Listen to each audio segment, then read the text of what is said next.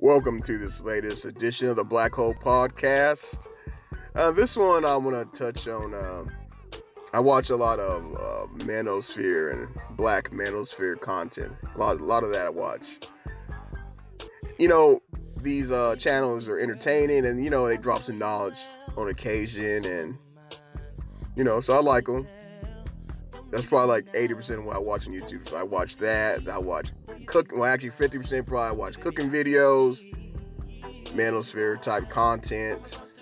Then I watch. Now I might watch like historical documentaries, nature things. I like things like that. Okay, but the point of this today, the topic of this today segment will be red pill and why I'm not consider myself red pilled at all.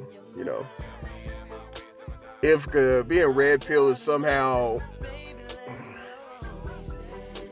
on your way to being a MGTOW or seeing things where they really are, as opposed to being blue pilled and having your head in the sand and not knowing, being hip to the game, I would say I definitely do recognize things for how they are and the reality of the situations, but I'm not against the reality of the situation and how males and females interact with one another. For instance, I think one of his primary function is to provide.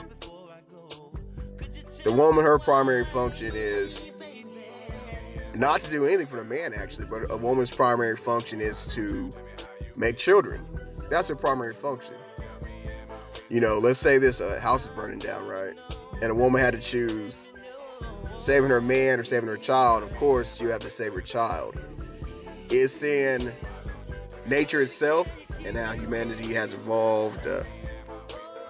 How this all has been set up since the very beginning is that men are more, let's say, expendable than women. That's why men die more in crime. That's why men die more in war. That's why we evolved to be willing to do dangerous things, put our lives on line for all types of reasons. And women aren't designed that way. So in essence, women are, their role they occupy is much different than men, and they need to be protected and they need to be cared for. So yes, I guess I can't be called a red pill type individual, because I do say that. I don't believe in men going their own way. Definitely not MGTOW, I'm not MGTOW in any kind of way, because men and women are designed to seek out one another for various purposes. We're designed to do this, and I think that's the natural order of things. And I think the problem gets where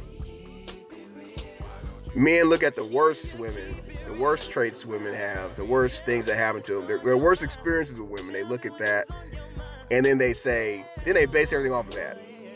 And women do the same thing. They see, their man cheated on them, or their daddy was wrong to them, and then they base everything off of that. They treat men like the worst man, and they view all men that way. And the men, in contrast, view all women based on the worst woman they know.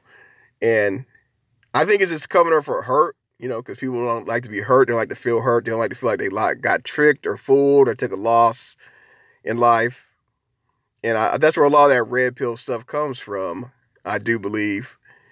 A lot of that MGTOW stuff comes from also, is that these men were hurt in the past, and now they don't want to get hurt anymore. And a lot of men, when we get hurt, we don't get sad, we get angry.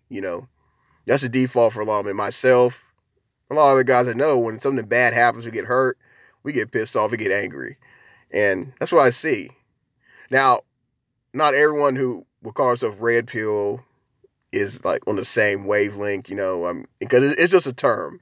It's just a term, basically. But yeah, I do believe women are essential, and I enjoy women. I enjoy them very much, despite the occasional headache and aggravation. that I may receive. To me, in the end, it's worth it because we're designed to seek them out. Anyway, we're going to seek them out. I mean, I guess, I don't know if it was a bad breakup. I don't really know how to quantify it. To me, it was a normal breakup, but back in '07. And after that, I said, you know what? I'm going to retire from women for a while because I think I was too much into it. Right. So I took some years off, didn't really holler it, didn't do anything with women, didn't pursue them whatsoever. Like 3 years. It was enjoyable, but I always felt it's like something was missing, and I didn't feel like my full self I finally, slowly got back into things again. I was rusty as hell, but I got back to the swing of things again. Then I, felt my full self again after a few years, and it was good to take a little break, but I realized that,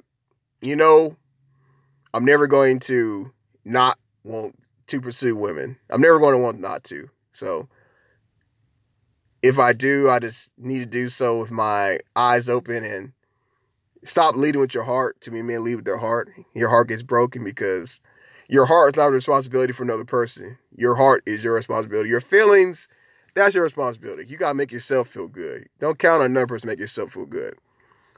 I might go into that one a little bit later on another episode, a little bit more. But yeah, don't count on no one else to make yourself feel any sort of kind of way. You control your own actions, control your own feelings.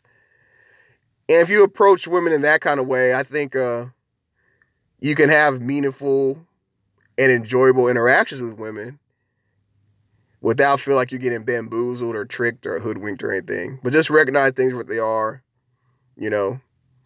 Expect to, if you're involved with a woman, expect to give something, your time, affection, resources, because that's what their main attractions is. They want something.